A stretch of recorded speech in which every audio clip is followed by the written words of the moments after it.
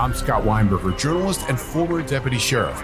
In my new podcast series, Cold Blooded, I'm embedded in the cold case investigation into the death of firefighter Billy Halpern. Experience this investigation in a truly unique way, untangling secrets that may reveal the answers to not only one case, but almost a dozen. Listen to Cold Blooded, the Apollo Gym Murders on the iHeartRadio app, Apple Podcasts, or wherever you get your podcasts. I used to have so many men.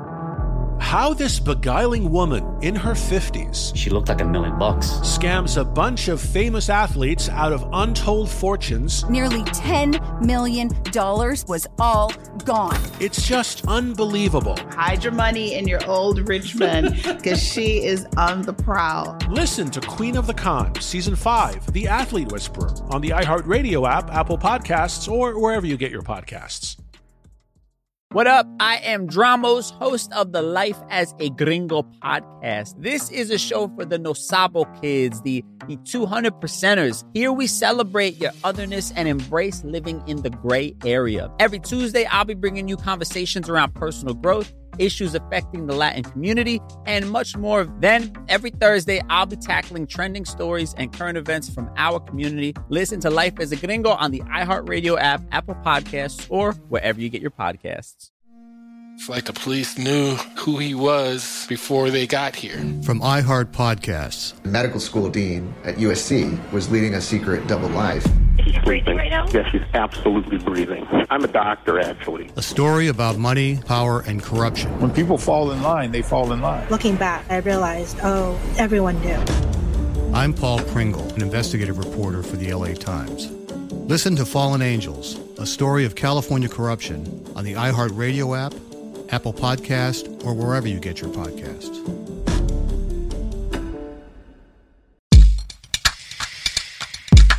Hitler is a guy we're going to be talking about a lot today because we're talking about the Dulles brothers, Part 2, and we'll be covering their time in the war, which involves a lot of Nazis.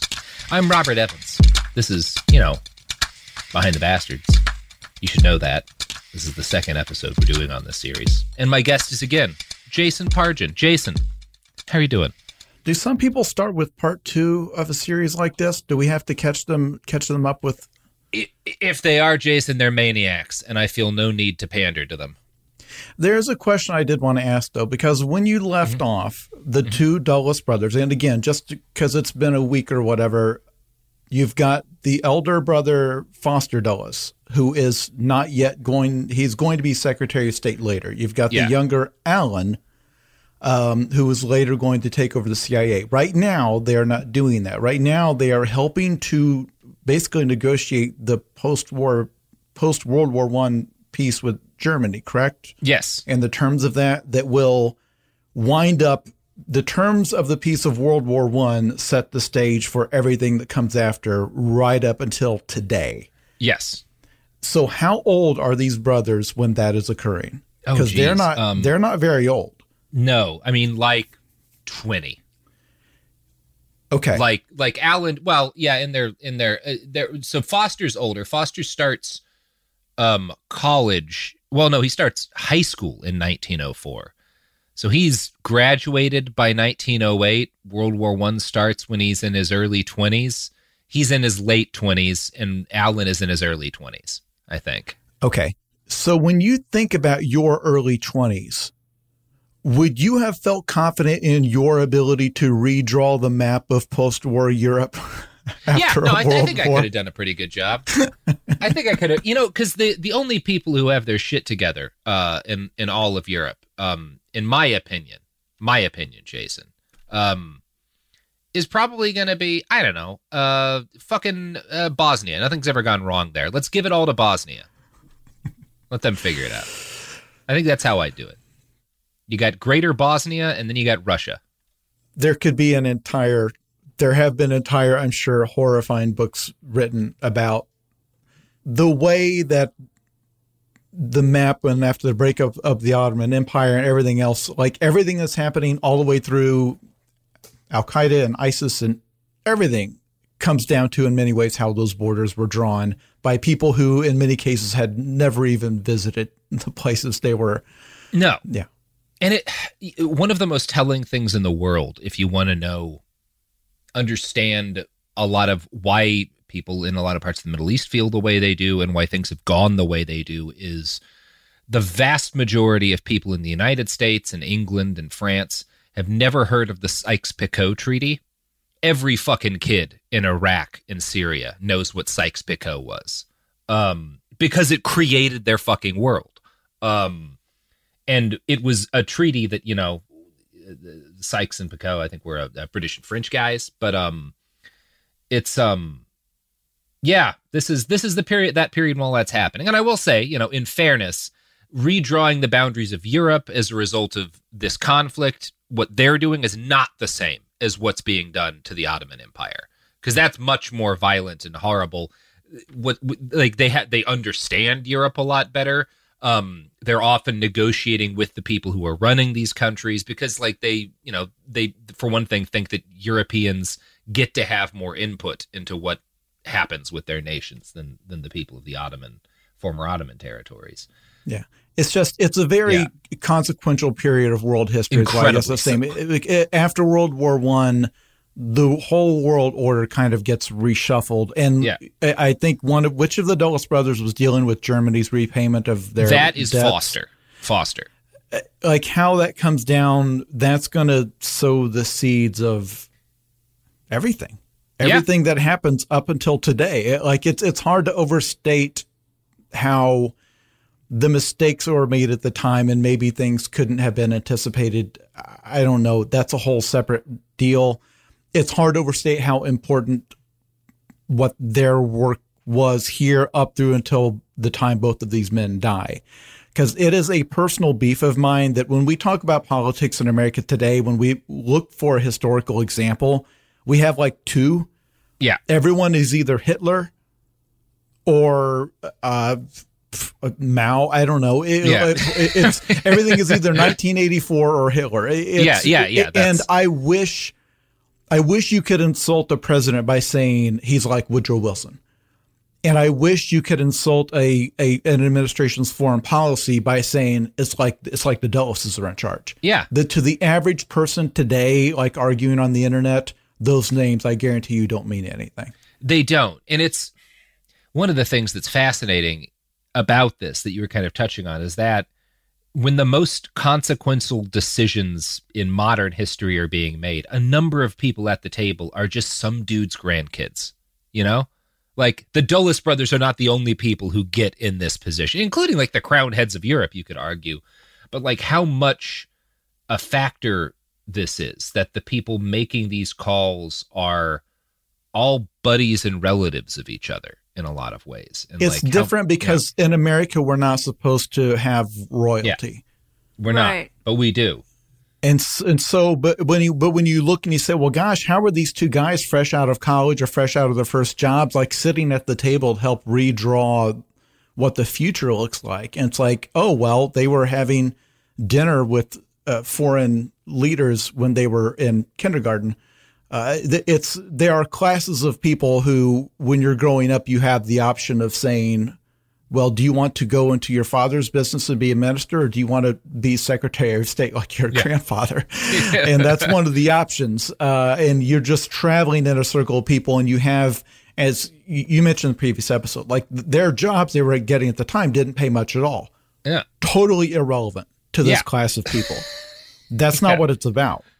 They are destined to be names in the history books. And so they have the money if they want to spend a year in India or do whatever they did to see these parts of the world and all these things that would influence how they see the world. They have the ability to do that. You didn't. You could not have taken off and just, traveled around and all of this and failed your way upward the way Alan did. Yeah. Now, Jason, as we get into this, because we ended the last episode noting that this is the period, the end of World War I, in which communism really gets fixed on the Dulles boys' radar, right? And of course it would. It wasn't really a massive topic of discussion until the Russian Revolution. That really made it something that a lot of American conservatives were obsessed about.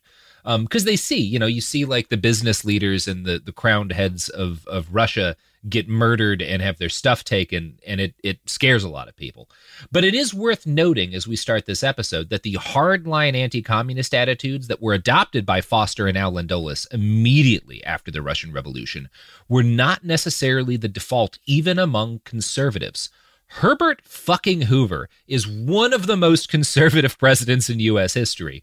And during this period of time, he urged Woodrow Wilson to reevaluate the Bolshevik movement and acknowledge that it had, quote, true social ends and roots in, quote, grievous injustices to the lowest classes in all the countries that have been affected. Hoover warned that, in the United States, the advancement of communist causes was directly the fault of American reactionaries who had stimulated Bolshevism by viciously attacking social welfare programs. Now, if you know anything about Hoover, it's wild that he's the one saying this, but he is. Oh. History has gotten rewritten. Yeah. In terms of looking backward about, and then in the same way where it's like, well, we always hated the Nazis. So like, well. Yeah, we're about to talk about that a lot, Jason. No. No. Yeah, so the idea that the communism is like always antithetical to everything America, it's godless and there's no freedom. It's like, well. Like Herbert Hoover was saying, these guys have a point. Because what it replaced was not American style. Yes, of course. We have this thing where it's like the whole world is either America or it's communist. It's like, well, no. But, I mean, to his credit, he is very astutely noting that one of the reasons these causes are being advanced in the United States is because reactionaries are refusing any kind of meaningful social welfare. So he's not entirely, like, that is a pretty astute observation, I would say. It is a level of nuance on the subject that America would be in no mood for a few decades later. And again, from one of the worst presidents in American history, the guy who just kind of steers us right into the Great Depression is saying this. Amazing. Herbert. So Woodrow Wilson and the Dulles brothers did not listen to Herbert Hoover. Between 1919 and 1920, President Wilson deployed the U.S. Army to suppress labor or racial unrest 25 times. And that's the Army, not the National Guard. We don't talk about that a lot either. The Dulles brothers enthusiastically supported this. After the war, Allen continued his diplomatic career for a while, but eventually left to join his brother at Sullivan and Cromwell. Now, by that point, Foster Dulles had been made a full partner in the firm, which was more powerful than ever. As the United States grew through the 1920s to become the West's preeminent power, Sullivan and Cromwell continued to do the work of weaving their corporate clients into the very fabric of American governance. In the U.S., Foster Dulles presided over the merger of a group of oil drillers and refiners into Amoco. He worked with mining corporations in Chile and Peru, sugar plantations in Cuba, banks in France. He specialized in helping U.S. utility companies take control of utilities in foreign nations, generally by bribing their governments. Allen's first post-World War I posting was to the U.S. Embassy in Turkey. Now again, he is technically a diplomat at this point, but his real job in all these postings is to gather intelligence. He's a spy, but at this point, again, not a very good one, because as soon as Allen sets up shop in Turkey, he falls for the most obvious forgery of all time. The Protocols of the Elders of Zion. Yeah, baby. Yeah, scratch that one off your bingo card. Ooh. And then really reevaluate your life if you have a bingo card with the Protocols of the Elders of Zion on it. That's maybe think about. If you're a podcast listener, I'm sorry, you can't go very many podcast episodes without running into it, either in a good way or a very bad way. So I'm going to quote from The Devil's Chessboard by David Talbot here.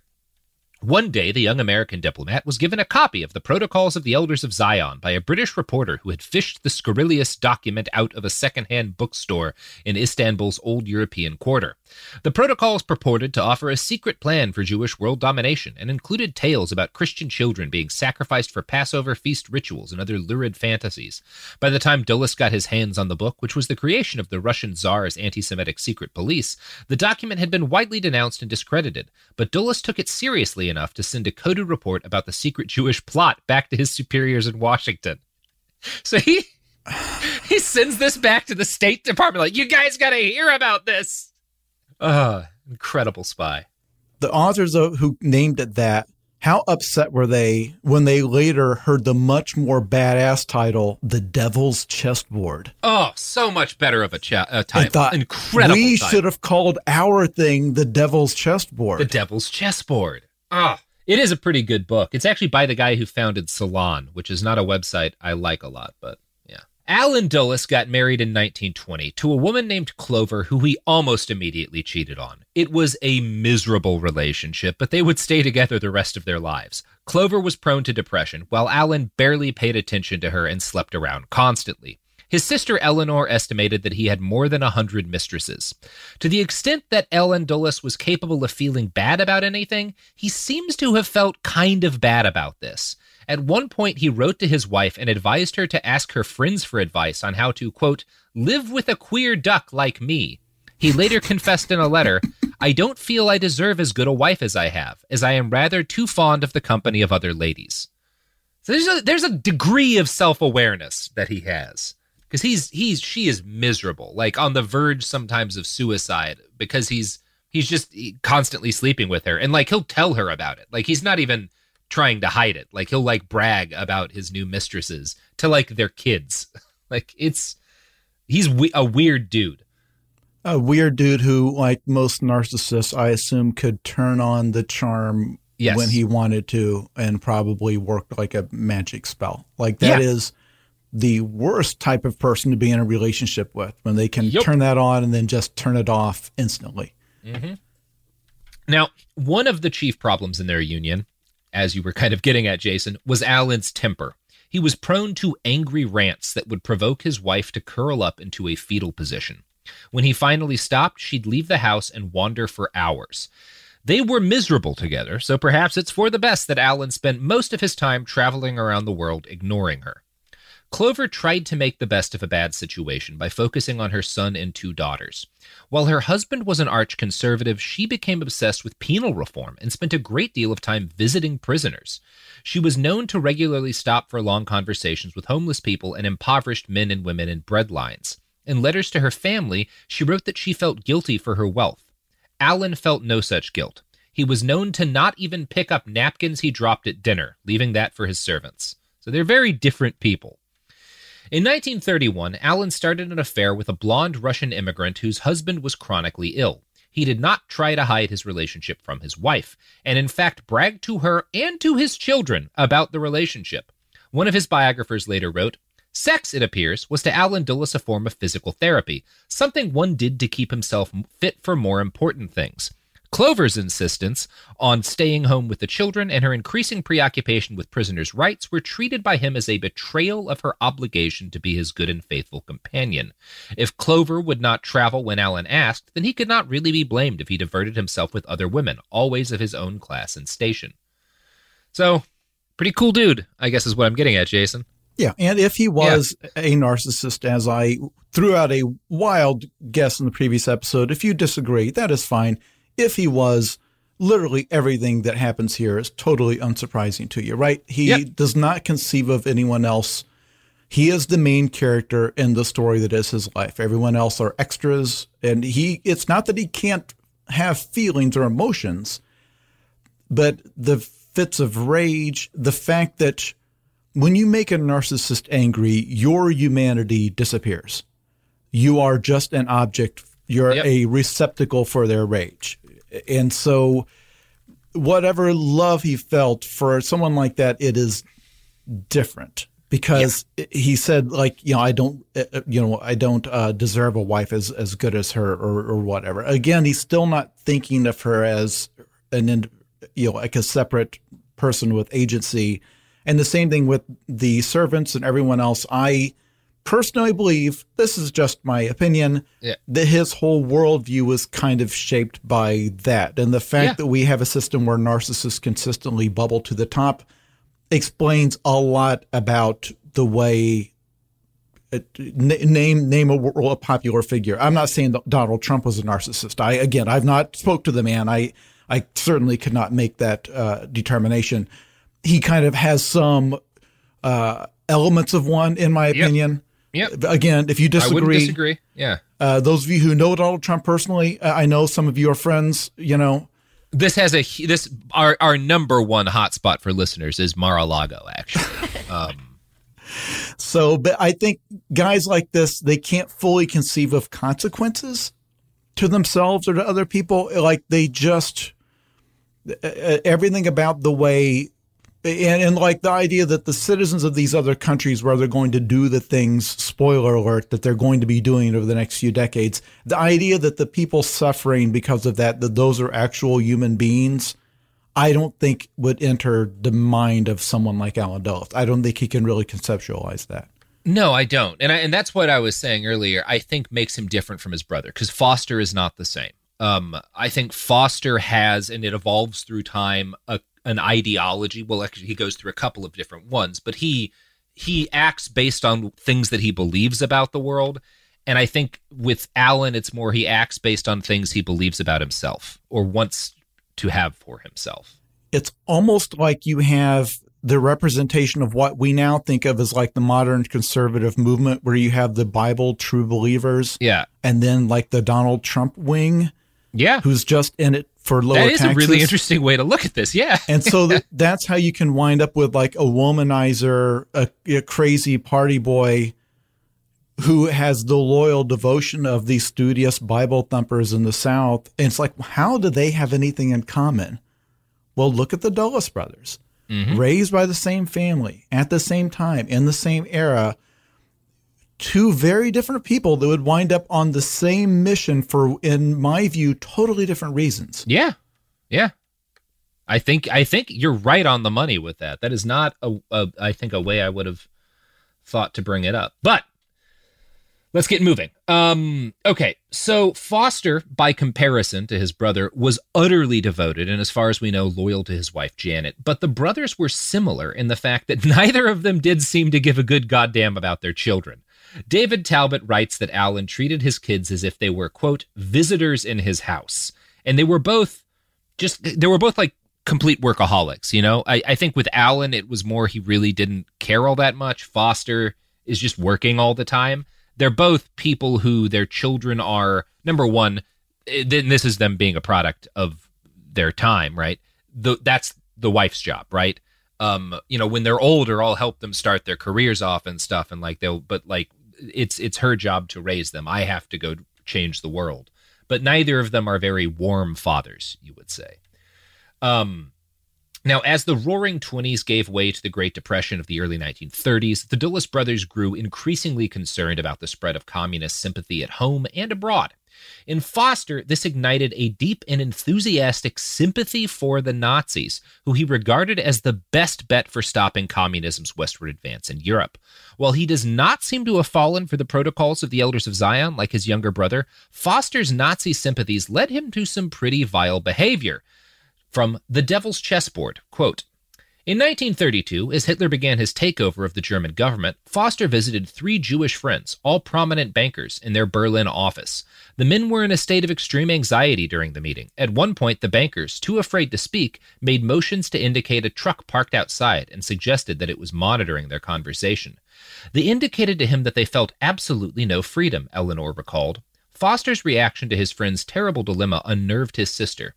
There's nothing that a person like me can do in dealing with these men, except to probably keep away from them, he later told Eleanor. They're safer if I keep away from them. Actually, there was much that a Wall Street power broker like John Foster Dulles could have done for his endangered friends, starting with pulling strings to get their families and at least some of their assets out of Germany before it was too late. And I think David Talbot is right on the money here. This is not a situation where he could have done nothing. The Nazis were extremely happy to let very wealthy Jewish people leave Europe, often with some of their assets, in order to please foreign dignitaries. Stuff like that happened. A man with Foster's pull would have had no trouble getting his friends out of Nazi Germany. Many other influential foreigners did the same, and in fact, Hitler himself intervened to allow a Jewish doctor who had treated his mother's cancer to immigrate from Germany with his assets. This was not an impossible thing. He just didn't do it. I think he just got spooked, or he didn't really care all that much, one way or the other. Now, the fact that Foster Dulles absolutely could have saved his friends is underscored by the fact that he was seen by the Nazis as one of their most valuable American friends. In fact, without Foster Dulles, it is possible that the Nazi military buildup and the Blitzkrieg would not have happened, or certainly wouldn't have happened in the form that it did. See, and this is interesting, Foster Dulles made his fortune building and advising cartels. This is what he specialized in for that big law firm. Cartels are groups of competing businesses who agree to fix prices and close their supply and distribution networks to outsiders in order to maximize profits. Now, this was not then or now a popular idea to anyone but people who invest in cartels because it increases prices and generally reduces the quality of products for everybody else. Foster defended cartels as forces for stability, and he made it like his argument was that it protects economies from wild swings. Now, one of Foster's big clients was the International Nickel Company, which was based in the United States. Foster was both their legal counsel and a director and member of the executive board. In the early 1930s, as the Nazis solidified their hold on power, Foster Dulles helped merge the International Nickel Company and a Canadian affiliate into a cartel with France's two major nickel producers. In 1934, he brought a German company in, IG Farben, the largest German nickel producer, into the cartel. Stephen Kinzer writes, quote, "This gave Nazi Germany access to the cartel's resources. Without Dulles, according to a study of Sullivan and Cromwell, Germany would have lacked any negotiating strength with International Nickel, which controlled the world's supply of nickel, a crucial ingredient in stainless steel and armor plate." So, without this cartel and without Foster's role in it, it's possible the Nazis don't have access to the metal they need to make the armor for their tanks, which is cool. And he was not unique. No. In the American business world. Again, it's hard to. He's not unique at this stage, certainly. This is 1932 was the last 34 is when he brings in IG Farben. And a lot of Americans are working with the Nazis. Absolutely. Yeah. Yes. This is a stage where in the American business, especially if you think that you're picking between the Nazis and the communists, there's a lot that kind of came down on the side of, there's a lot to be discussed there about what they knew or should have known at the time. Because again, the issues that the Jews were having in Germany, like you talk to any of them, you could have found out what was coming. And Foster had, and so the argument that they should have known, like I get that we're looking back at this knowing how things turned out and that is not completely fair. Like we may be getting judged just as harshly 100 years from now from things that we express support for or whatever. But, for Will Wheaton mainly, but yes, of all the people on earth who probably should have known better, I think it's fair to say that Foster Dulles was one of those. Yeah, and his complicity will get deeper. At this stage, 34, I mean, he didn't necessarily know the Germans. He couldn't have known they're going to use all of this nickel to make tanks and take over a large chunk of the planet. Although, I guess you could safely argue, wasn't a huge guess if you were reading the things that Hitler was putting out. Right, because it's what year did Mein Kampf come out? 24, I think, is when it was written, at least. Yeah, this is complicated territory. The exact year you're talking about matters a lot. Yes, because a lot of people don't immediately know, when was Poland invaded, or when did they find out about the Holocaust? There is plenty of support in the 30s for Hitler in the United States at the stage we're talking about, but again, Mein Kampf was not dug up and discovered later. Hitler's feelings about the Jews was not something that came out later and where he had to be canceled later on. It was known. It was never okay. It's just you have to orient yourself in time to understand what's like how he could be so callous or how he could leave those friends behind. Because did he know the degree of danger that those friends were in? Probably not, but I don't know. Yep. Yeah. And I'm going to continue actually with a quote from the brothers that talks about, so he one of the guys he works with is this guy Schacht, who is like kind of running the economy for the Nazis in this period. Quote, working with Schacht, Foster helped the National Socialist state find rich sources of financing in the United States for its public agencies, banks, and industries. The two men shaped complex restructuring of German loan obligations at several debt conferences in Berlin, conferences that were officially among bankers but were in fact closely guided by the American and German governments, and came up with new formulas that made it easier for the Germans to borrow money from American banks. Sullivan and Cromwell floated the first American bonds issued by the giant German steelmaker and arms manufacturer Krupp AG, extended IG Farben's global reach, and fought successfully to block Canada's effort to restrict the export of steel to German arms makers. According to one history, the firm, quote, represented several provincial governments, some large industrial combines, a number of big American companies with interests in the Reich, and some rich individuals. By another account, it, quote, thrived on its cartels and collusion with the new Nazi regime. So the longer he does this, the deeper he gets into specifically helping the German state arm itself, right? Canada's trying to stop export of steel because they see Germany arming. Sullivan and Cromwell, under Foster, says, we got to get around that. We got to make sure these Nazis have enough steel. So his complicity deepens over time. Now, Allen actually spent a decent amount of time with like real-ass Nazis, including the Naziest Nazi of them all. Oh, sorry. We're talking about Allen now, not Foster. And the difference between them in this is interesting, because Allen actually meets Hitler, and I don't think Foster does. Allen sits down with the Fuhrer in 1933.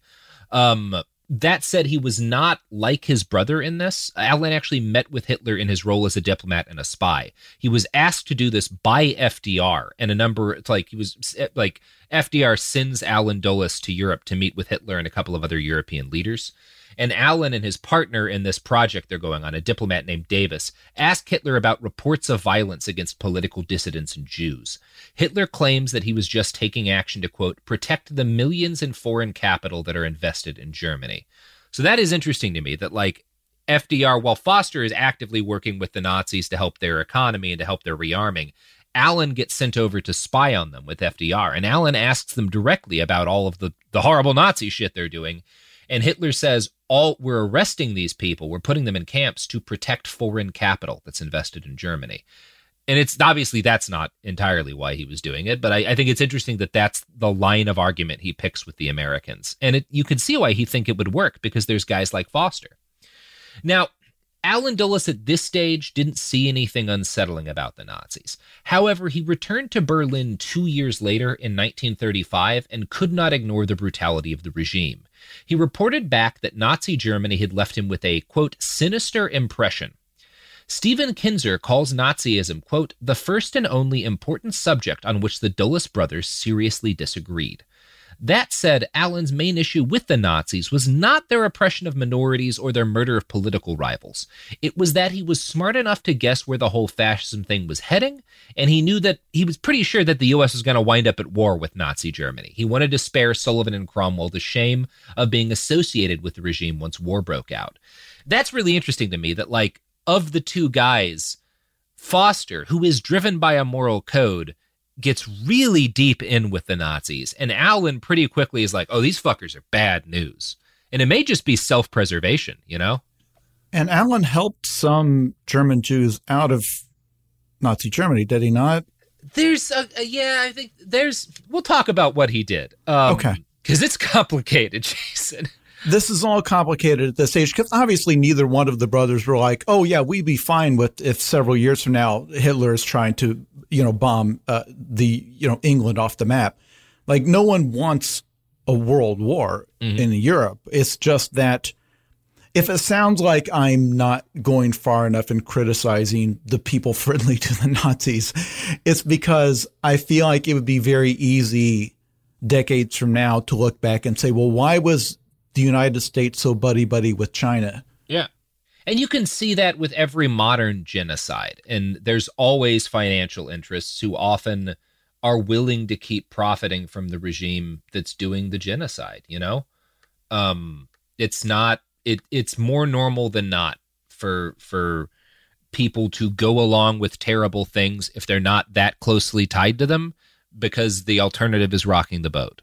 But I think what we're talking about with Foster here is very different. Because he really, Like, his brother Alan, after 35, is like, these guys are bad news. You know, you can argue Alan actually did have some sort of a moral compass, and he was just like, this is a step too far, or you can say it was just self-preservation. But he's pretty consistent after 35. These guys are a problem, and we need to cut ties with them. We need to not be in business with them. What is Foster's position then? Is he just so scared of the communists, or is he motivated by something else? I think he likes them to some extent. I don't think he's a Nazi, because I don't get any hint that he's like super into anti-Semitism or whatever. I don't think that he wants the United States, but he refuses to turn his back on them. And in fact, he became their most enthusiastic cheerleader in the halls of American power. He repeatedly pushed back against arguments by other members of his law firm, some of whom were Jewish, that they should reduce or end their dealings with the Third Reich. From 1933 on, all letters written from the German offices of Sullivan and Cromwell ended with Heil Hitler. Now, this was required by law, but it was not something Foster had any problem with. While Alan politely disagreed with his brother, their sister Eleanor was much more outspoken on the matter. She too traveled to Nazi Germany, and the horrors of the regime were not lost on her. She repeatedly begged Foster to stop doing business with Hitler. He ignored her, complaining that she was working herself up over nothing. When FDR denounced the repressive measures of the Nazi government, Foster Dulles denounced FDR as a demagogue, trying to drum up mass emotionalism. One contemporary claimed that most of Foster's political energy in the 1930s went towards, quote, rationalizing this Hitler movement. So he is not just kind of not wanting to rock the boat at a time in which it starts to be politically acceptable and common to go against the Nazis. He's really still on their side. And even his brother is like, dude, this ain't it, you know? In the summer of 1935, partners of Sullivan and Cromwell held a vote to determine whether or not they should cease representing German clients. The crimes of the Nazi regime had become too blatant and numerous for Foster's colleagues, again, at least one of whom was Jewish, to ignore. Foster complained that pulling out would harm the firm's prestige. His brother Alan argued that staying was unconscionable. In the end, everyone but Foster voted to suspend the firm's operations in Nazi Germany. There are some accounts that Foster wept after the vote. Like, as soon as his partners, like, say we're pulling out, he just, like, breaks down. You know who won't partner with the Nazi regime?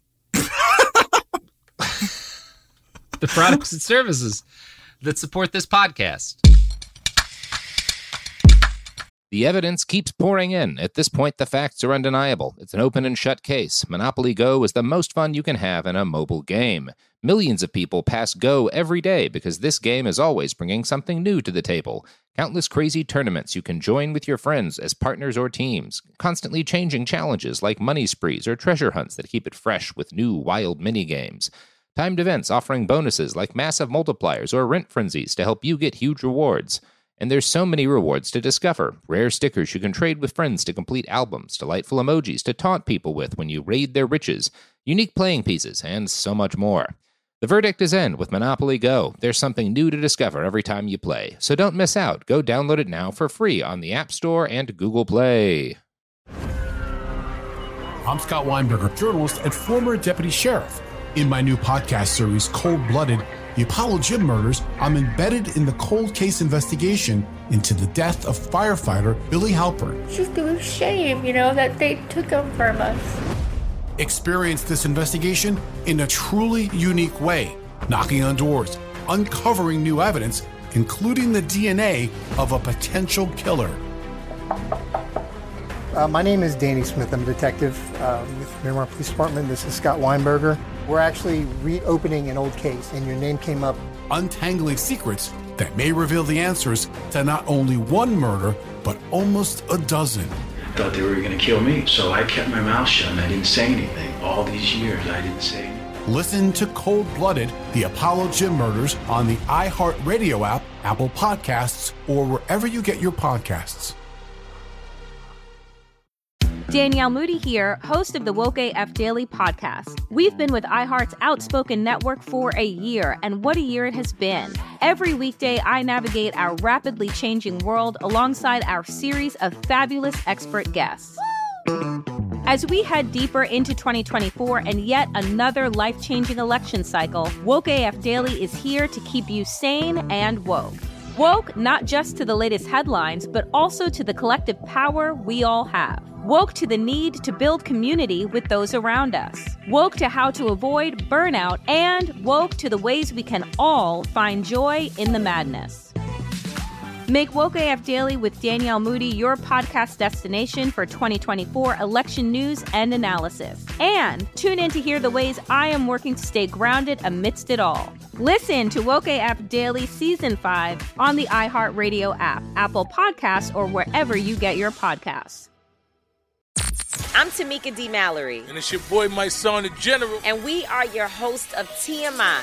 New year, new name, new energy, but same old us. Oh, yeah. And catch us every Wednesday on the Black Effect Network, breaking down social and civil rights issues, pop culture, and politics in hopes of pushing our culture forward to make the world a better place for generations to come. But that's not all. We will also have special guests to add their thoughts on the topics, as well as break down different political issues with local activists in their community. If you like to be informed and to expand your thoughts, listen to TMI on the Black Effect Podcast Network, iHeartRadio app, Apple Podcasts, or wherever you get your podcasts. That's right. Oh, we're back. We're back. And we're still talking about Nazis, and namely how Foster Dulles deals with them. So in kind of late-ish 1935, his firm votes to stop doing business with the Nazis. He cries, and I'm going to quote from the brothers about what happens next. Later, he backdated the announcement that they'd cut their ties with the Nazis, by a year to make it appear that the firm had closed its German offices in 1934 rather than 35. He and Janet, however, continued to visit Germany as the Nazi regime tightened its grip on power, making trips in 1936, 1937, and 1939. Apparently, nothing he saw disturbed him. He supported the Neutralist America First Committee. Sullivan and Cromwell drew up its Articles of Incorporation without charge and roused its members with speeches denouncing Churchill, Roosevelt, and other warmongers. Hitler impressed him as, quote, one who from humble beginnings, and despite the handicap of an alien nationality, had attained the unquestioned leadership of a great nation.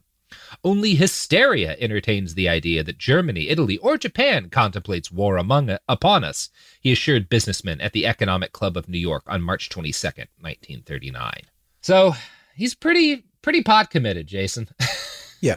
Yeah. And this is a point where there was plenty of evidence. There was a lot. But if you have lived in America for 5 minutes, people have a way of getting dug into their positions, and to how you can go from, well, I don't support war, all the way to, well, Hitler is actually a great leader.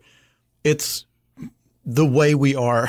It's, I don't know. I feel like you can get dragged down a path of someone who thinks that like they're standing up for righteousness, or they just don't want war. But there's a difference between, look, someone like Hitler needs to be contained, but a world war will kill tens of millions, versus, Hitler's actually the hero in all this, which is where it felt like he landed somehow. Yeah, that's definitely kind of the side of this that he's on. When the Nazis invaded Poland a few months later, Foster remained committed to defending the regime.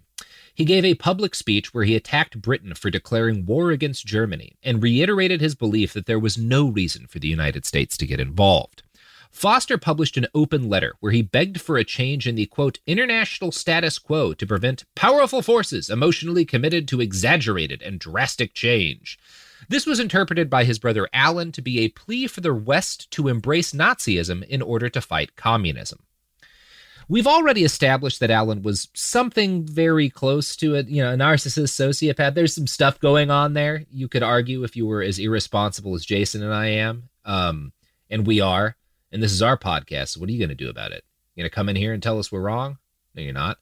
But Alan was actually, despite whatever moral failings he has, Alan was outraged with his brother's behavior at this point, and he tried to appeal to his brother's religion, asking, "How can you call yourself a Christian and ignore what is happening in Germany? It is terrible." So this is really interesting to me, because Foster is up to this point much more sympathetic than Alan, but Alan Dulles, a monster, is being like, "What is wrong with you? Like, why are you still defending the Nazis so much?" It's a very strange thing. It doesn't go the way you would expect it to go.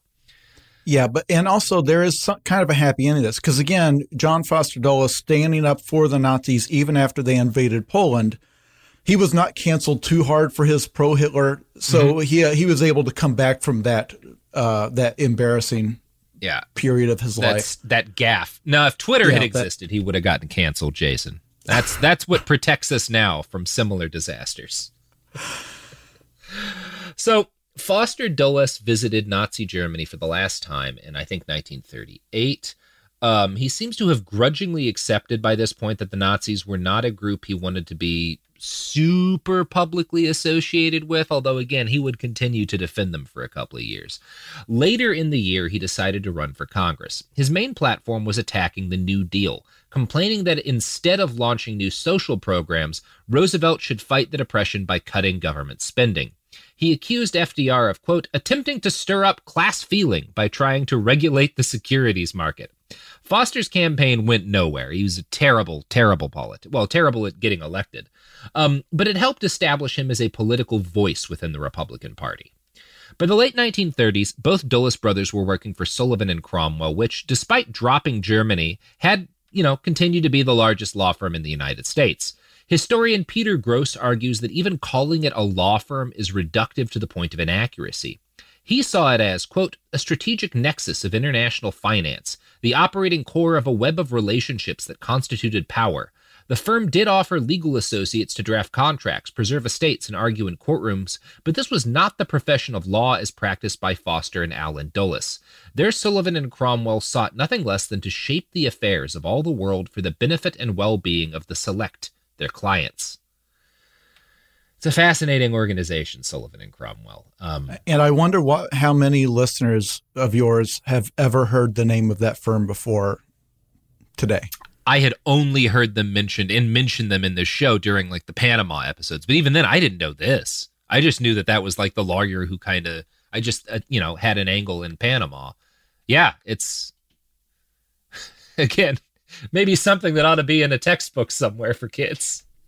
Maybe, but I think even now we still think of the world as a series of competing countries, and that's so reductive. Like, that hasn't been true in a long time.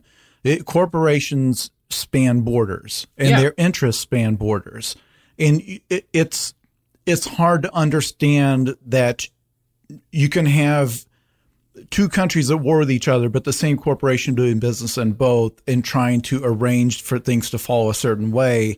You don't fully understand history until you understand that element of it. And the stuff we're going to get into about going to war on behalf of fruit companies, again, you talk about like the phrase banana republic, and that's where that comes from, right? Yep.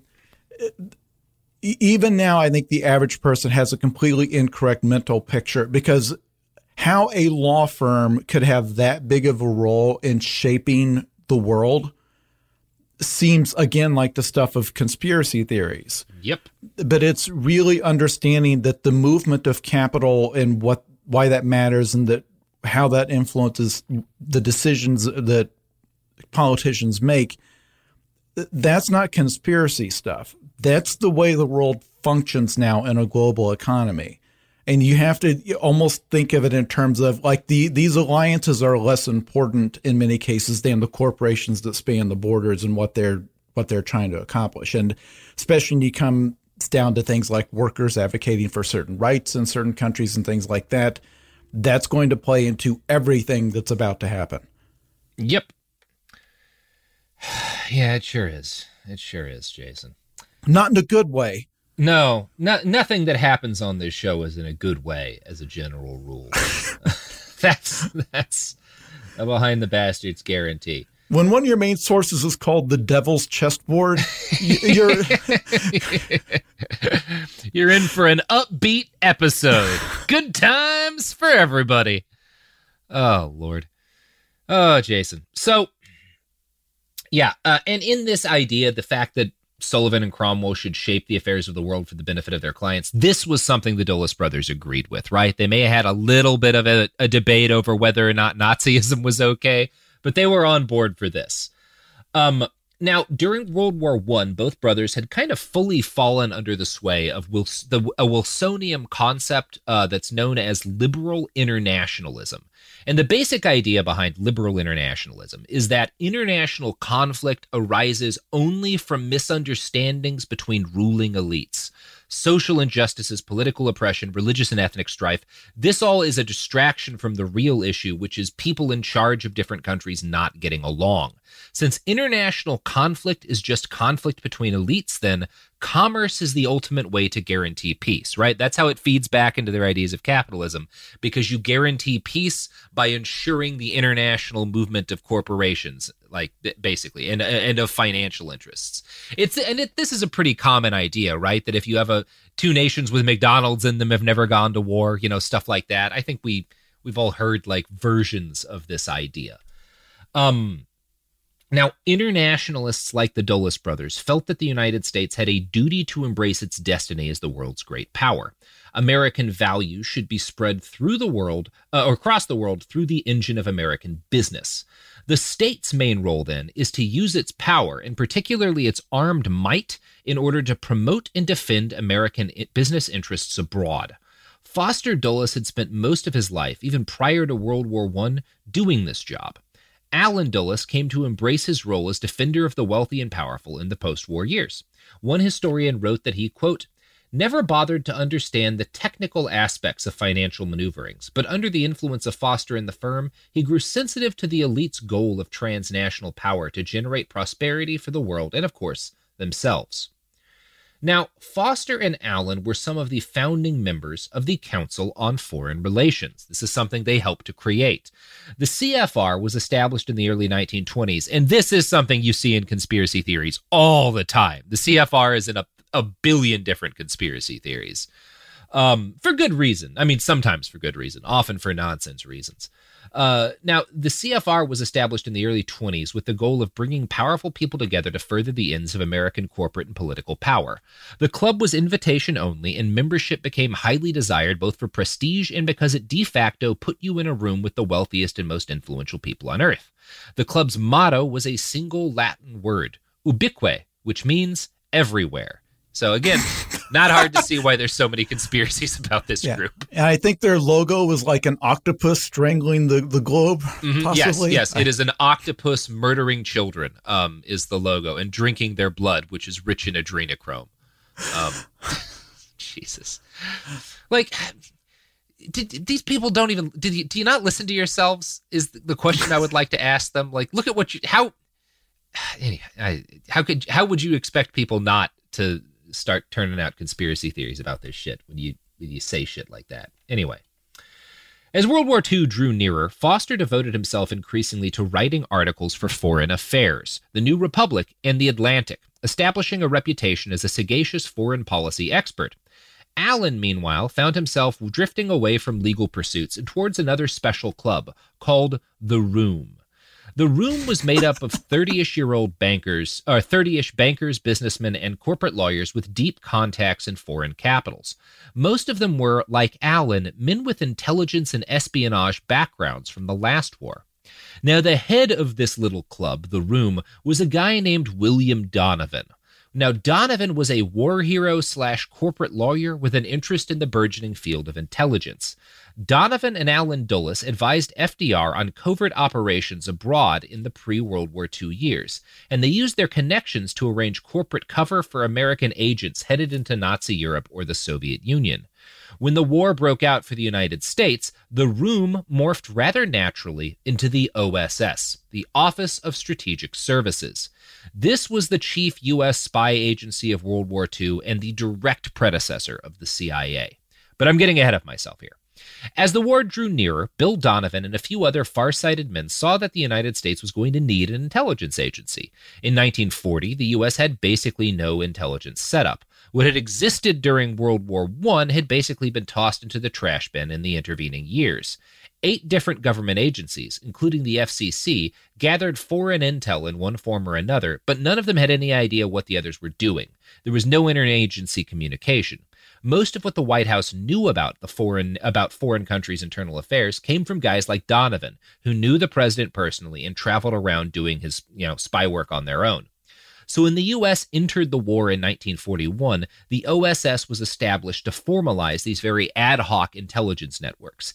Allen Dulles joined the OSS, and once again he was sent to Bern for the duration of the war to get what intel he could on Nazi-occupied Europe. And again, he wasn't great at his job. Donovan's aides regularly complained about the low quality of the intelligence coming out of Bern. In 1944, Allen was responsible for 2 hilariously inaccurate predictions, both based on bad intel.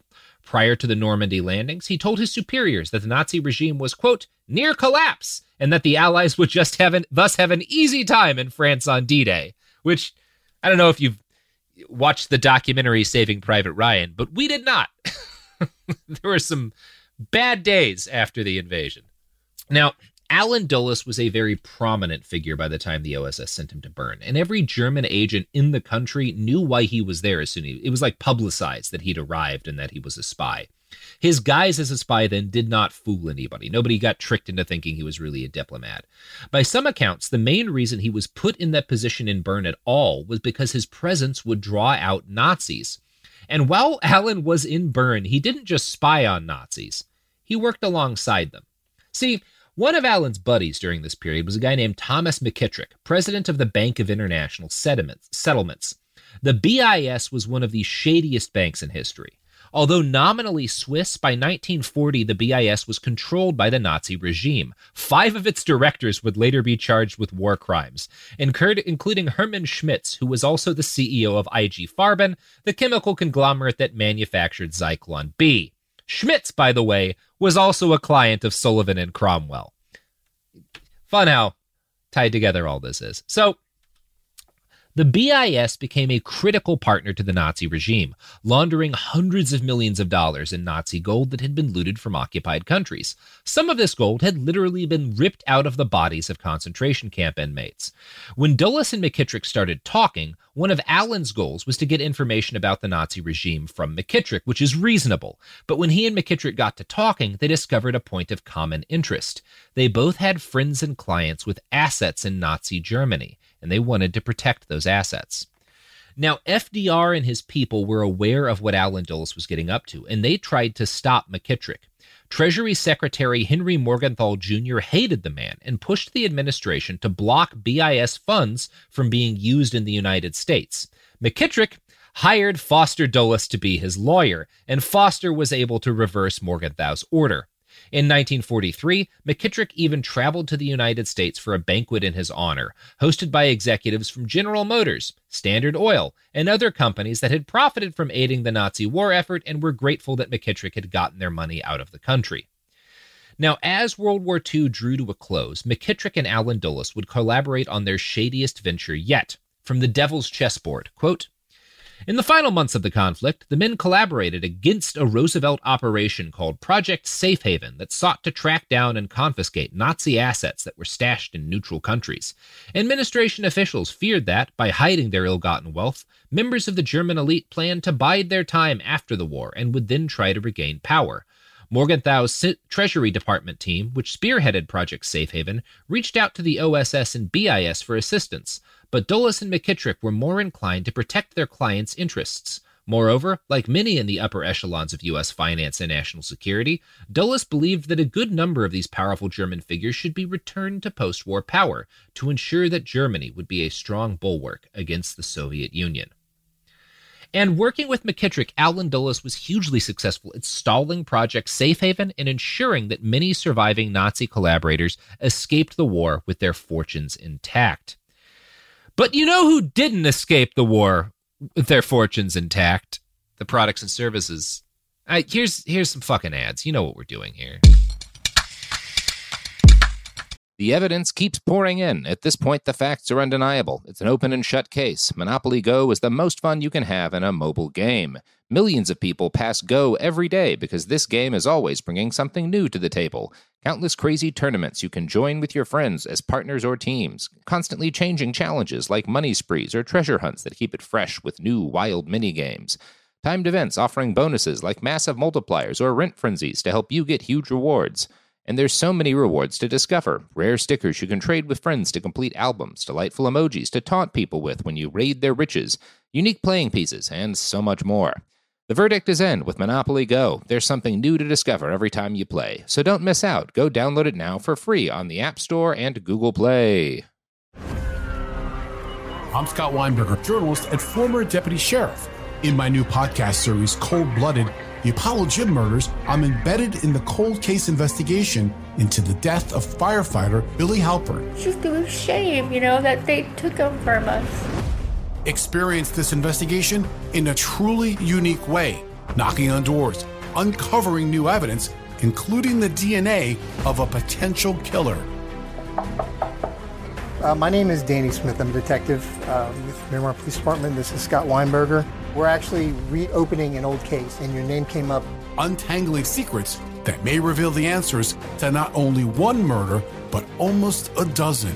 I thought they were going to kill me, so I kept my mouth shut and I didn't say anything. All these years, I didn't say anything. Listen to Cold Blooded, The Apollo Gym Murders on the iHeartRadio app, Apple Podcasts, or wherever you get your podcasts. Oh, hi, I'm Rachel Zoe, and I'm back for another season of my podcast, Climbing in Heels. You might know me from the Rachel Zoe Project, or perhaps from my work as a celebrity stylist. And guess what? I'm still just as fully obsessed with all things fashion, beauty, and business. My podcast, Climbing in Heels, is all about celebrating the stories of extraordinary women, and this season, we're taking things up a notch. I'll be talking to some incredible women across so many industries, from models and beauty industry stars to doctors, entrepreneurs, and TV personalities. Climbing in Heels is here to bring you a weekly dose of glamour, inspiration, and fun. Every week, listeners will be able to ask me any questions. I'm answering it all. My life is absolutely crazy with so much going on, and I'm so beyond excited to bring you along for the ride. Whether we're talking red carpet looks, current trends, or products I'm obsessed with, I'm here to be your fashion fairy godmother. Listen to Climbing in Heels every Friday on the iHeartRadio app, Apple Podcasts, or wherever you get your podcasts. I used to have so many men. How this beguiling woman in her 50s, she looked like $1 million, with zero qualifications, she had a Harvard plaque, tricks her way past a wall of lawyers and agents. She's got all of these Maseratis and Bentleys all in the driveway. Is it like a mansion? Yes, it's a mansion that this queen of the con uses to scam some of the biggest names in professional sports out of untold fortunes. About $6 million. Approximately $11 million. Nearly $10 million was all gone. Employing whatever means necessary to bleed her victims dry. She would probably have sex with one of her clients. Hide your money in your old rich man, because she is on the prowl. Listen to Queen of the Con, Season 5, The Athlete Whisperer, on the iHeartRadio app, Apple Podcasts, or wherever you get your podcasts.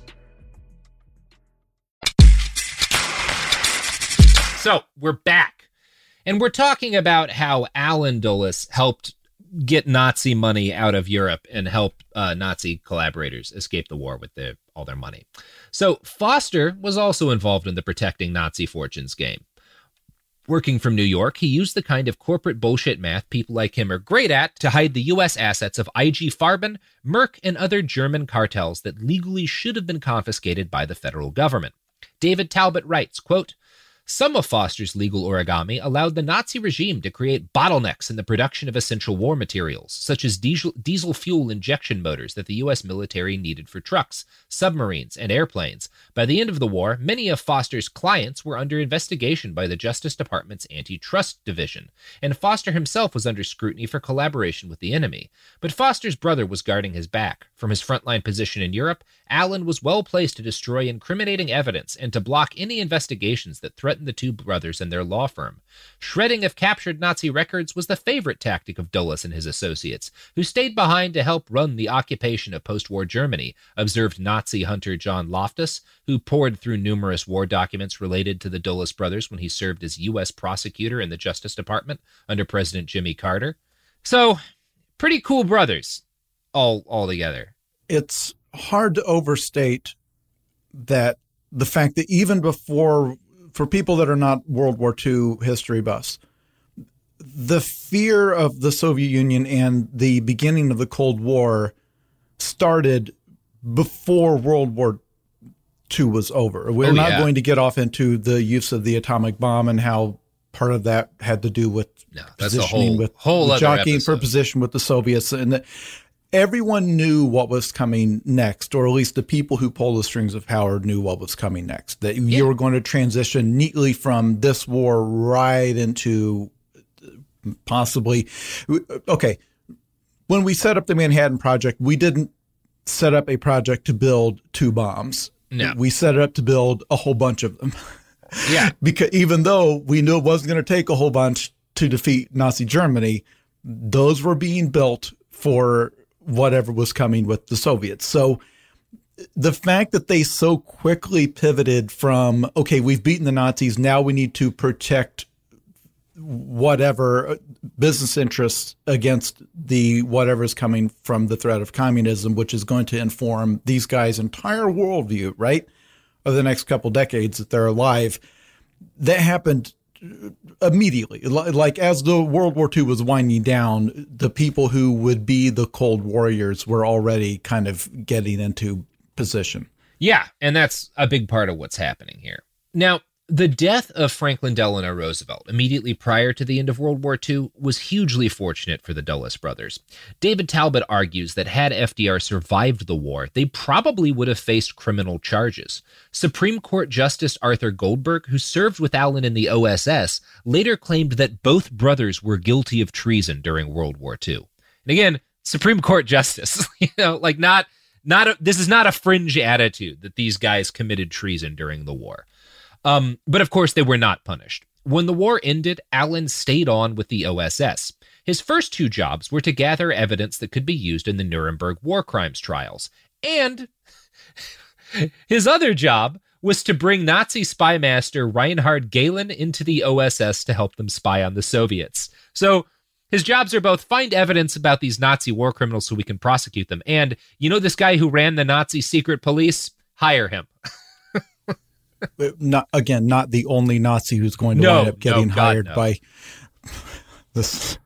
It was a whole thing. It was a whole thing. Well, if you know American history, the line between behavior that will get you executed for treason and that will get you put in charge of the country is surprisingly blurry. Yeah, it really is. On which side of that line you can land on at any given moment. Yeah, and it's speaking of other Nazis, there's a TV show out now called For All Mankind that's like an alternate history of like what if the Soviets had gotten to the moon first, and it kind of reimagines the space race, and how it would have changed as a result of that. One of the guys, a real guy who was probably the single man most responsible for the U.S. rocket program was Wernher von Braun, who built the Nazi V-2 rockets. And there's a couple of really good scenes with von Braun in the show that I actually think do justice to what he did. But yeah, you're right, Jason. This is a ton of guys that they do this with. But it's interesting to me that Allen's job is both to find evidence about Nazi war crimes and to hire a Nazi spy master. And we'll talk about Reinhard Gehlen a little more in the next episode. So Allen worked on these tasks until September 20th, 1945, when President Harry Truman signed an order abolishing the OSS. During the war, the agency had accumulated a number of secret powers that were seen as necessary for the survival of the nation. Truman was worried that these powers in peacetime might be a threat to American democracy. He transferred the OSS research unit to the State Department and its espionage units to the War Department. Allen Dulles and most of his fellow spooks, though, found themselves out of a job. The years immediately following World War II were rough ones for Allen and Foster. Allen was particularly unhappy with peace and spent his free time writing letters to old OSS comrades and saying things like, most of my time is spent reliving those exciting days. So he's actually kind of depressed after World War II because he doesn't get to be a fun spy anymore. Foster does better in the post-war years. He expands his reputation as a public intellectual. During the war, he had been overcome by a new flowering of his Christian faith, which led him to preach tolerance and forgiveness and urge peace between the warring powers. But starting in late 1945, he changed rapidly in the direction of a hawk. The cause was, of course, the USSR. From the brothers, quote, in a series of articles for Life, he painted a steadily more frightening picture of the Soviet threat. His first major volley was a two-part series, published in June 1946, entitled Thoughts on Soviet Conduct and What to Do About It. In it, he set the urgent tone that defined how he, the Republican and Democratic parties, and most Americans would view the world for a generation. Soviet leaders, Foster wrote, had launched a worldwide campaign that aimed to subjugate the West, to, quote, eliminate what are to us the essentials of a free society, and to impose on conquered peoples a system repugnant to our ideals of humanity and fair play. Already, he asserted, the Soviets had built a shadowy network of allies in non-communist countries who pretended to be patriots, but in reality take much guidance from Moscow. This made Soviet communism the unseen force directing nationalist movements in Asia, Africa, and Latin America. Never in history have a few men in a single country achieved such worldwide influence, he concluded. And here we go. This is a huge part of what the John Birch Society becomes, right? And he's not a fringe figure. The Birchers are. He's not. Yeah. Everything about that we kind of take for granted about the way, to this day, we talk about the world will eventually be either all communist or it will be all America. It will all be America. There will either be Chick-fil-A restaurants in every country in the world, or else we will all fall to China. But the idea that the world will eventually be all one thing or all the other, this is where it starts. And once that idea takes hold, to this day, we still live under that. When 9/11 happened, there was no thought of attacking that as this is a single terrorist group and these people need to be arrested and rooted out. It's no, this is worldwide Islam that we must fight a war everywhere because the whole world will either be under the umbrella of Al-Qaeda or else the whole world will be under the umbrella of American Christianity and capitalism, and like this idea that it's everywhere. The enemy is everywhere, and we must therefore also be everywhere. We must have spies everywhere. We must have bases everywhere. This, in my view, is where it starts. It's so important to note that, Jason, because that didn't used to be how conflict worked, right? It didn't always have to be like, okay, well, this group of people has attacked us, which means we're now in an existential struggle for the future of the entire human race. But that's the only place the rhetoric goes now, like instantly now, down to the point where like there are people who will talk that way about like fucking cancel culture, right? That it's like the start of this slide into a totalitarian hellscape, because that's just where, once you raise the rhetoric to that level, it's, I mean, for one thing, it's unprofitable to have it be anywhere lower, right? You're just not going to get people interested, and then you don't make that sweet Substack money. Are you going to get on Substack, Jason? I don't know. I've heard it will come down to how it's CMS is set up. Is it easy to use? I don't know, but yeah, I'm thinking about it. I think I could just take a Glenn Greenwald turn, do pretty well on that. You have to get canceled first, and then you have to make getting canceled your entire personality. That's the path. There are people who have tried to cancel me because they're certain I'm a CIA asset, which is why I'm doing this episode, to provide good PR for my employers. Good stuff. So Foster's writing was influential and formed a major part of the growing belief among U.S. leaders that the Soviet Union was hell-bent on world domination. Despite his antipathy to the Dulles brothers, Truman embraced this idea. In 1947, he spoke before a joint session of Congress and declared, "Totalitarian regimes imposed on free peoples by direct or indirect aggression undermine the foundations of international peace and hence the security of the United States." He asked Congress for $400 million in military aid to give to nations with growing communist movements. in order to suppress them, obviously. This marked the start of the Truman Doctrine and what many historians will name as the opening salvo of the Cold War. Now, while Foster was beating the drums of conflict with the USSR, Allen and his old OSS buddies were tramping around Washington, talking to any elected leader who would listen about the pressing need for a peacetime intelligence agency. The United States had never had anything like that. But Dulles and his friends went further, insisting that this new agency should have secret powers greater than even the OSS had enjoyed. This new agency would be different from anything that had existed before then. Now, at the time, the standard among national intelligence agencies was that you kept intelligence gathering separate from analysis and action. So one group of people gets the information, another group of people decides what to do about it and actually acts based on it, right? A kind of a separation of powers, so you don't have an all-powerful organization gathering information and overthrowing governments of its own accord. Not a bad idea. It was one of the reasons people didn't want these things to be tied is they thought it would lead to a situation where operatives gathering information would bias the information they gathered towards whatever actions they already wanted to take. During World War II, the OSS had ignored this traditional dividing line and justified it because they were, it was World War II. The situation was extreme. We got to do what we got to do. Dulles and their fellows, though, wanted this new agency Truman was establishing to retain this power in peacetime.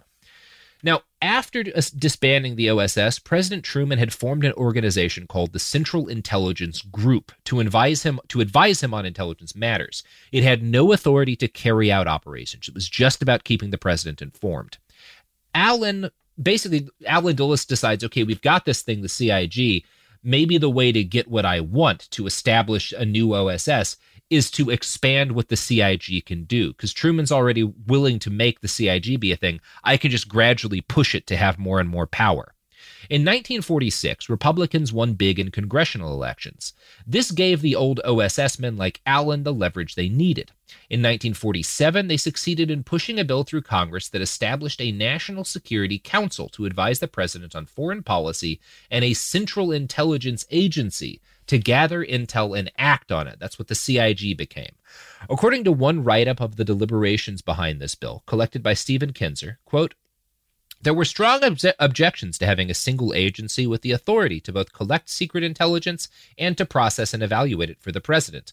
The objections were overruled, and the CIA became a unique organization among Western intelligence services, which uniformly keep their secret operations separate from their overall intelligence activities.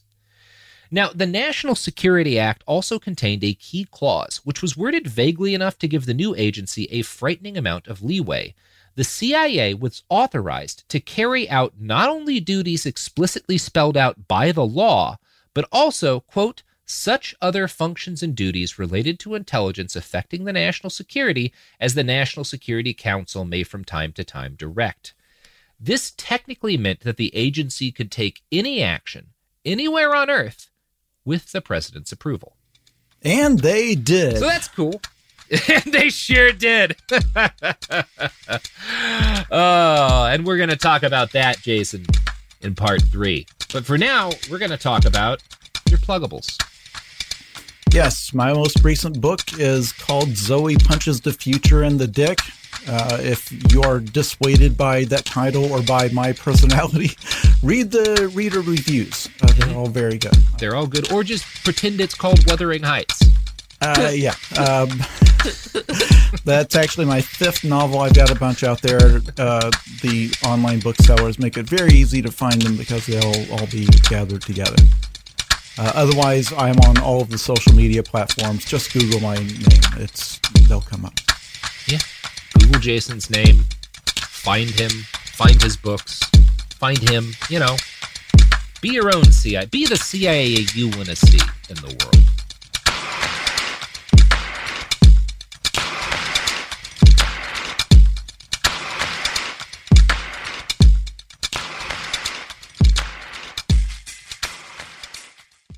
I'm Scott Weinberger, journalist and former deputy sheriff. In my new podcast series called Blooded, I'm embedded in the cold case investigation into the death of firefighter Billy Halpern. Experience this investigation in a truly unique way, untangling secrets that may reveal the answers to not only one case, but almost a dozen. Listen to Cold Blooded, The Apollo Gym Murders on the iHeartRadio app, Apple Podcasts, or wherever you get your podcasts. I used to have so many men. How this beguiling woman in her 50s, she looked like $1 million, scams a bunch of famous athletes out of untold fortunes. Nearly $10 million was all gone. It's just unbelievable. Hide your money in your old rich man, because she is on the prowl. Listen to Queen of the Con, Season 5, The Athlete Whisperer, on the iHeartRadio app, Apple Podcasts, or wherever you get your podcasts. What up? I am Dramos, host of the Life as a Gringo podcast. This is a show for the No Sabo kids, the 200%ers. Here we celebrate your otherness and embrace living in the gray area. Every Tuesday, I'll be bringing you conversations around personal growth, issues affecting the Latin community, and much more. Then, every Thursday, I'll be tackling trending stories and current events from our community. Listen to Life as a Gringo on the iHeartRadio app, Apple Podcasts, or wherever you get your podcasts. Imagine you ask two people the same 7 questions. I'm Minnie Driver, and this was the idea I set out to explore in my podcast, Minnie Questions. This year, we bring a whole new group of guests to answer the same 7 questions, including Courtney Cox, Rob Delaney, Liz Phair, and many, many more. Join me on Season 3 of Minnie Questions on the iHeartRadio app, Apple Podcasts, or wherever you get your favorite podcasts. 7 questions, limitless answers.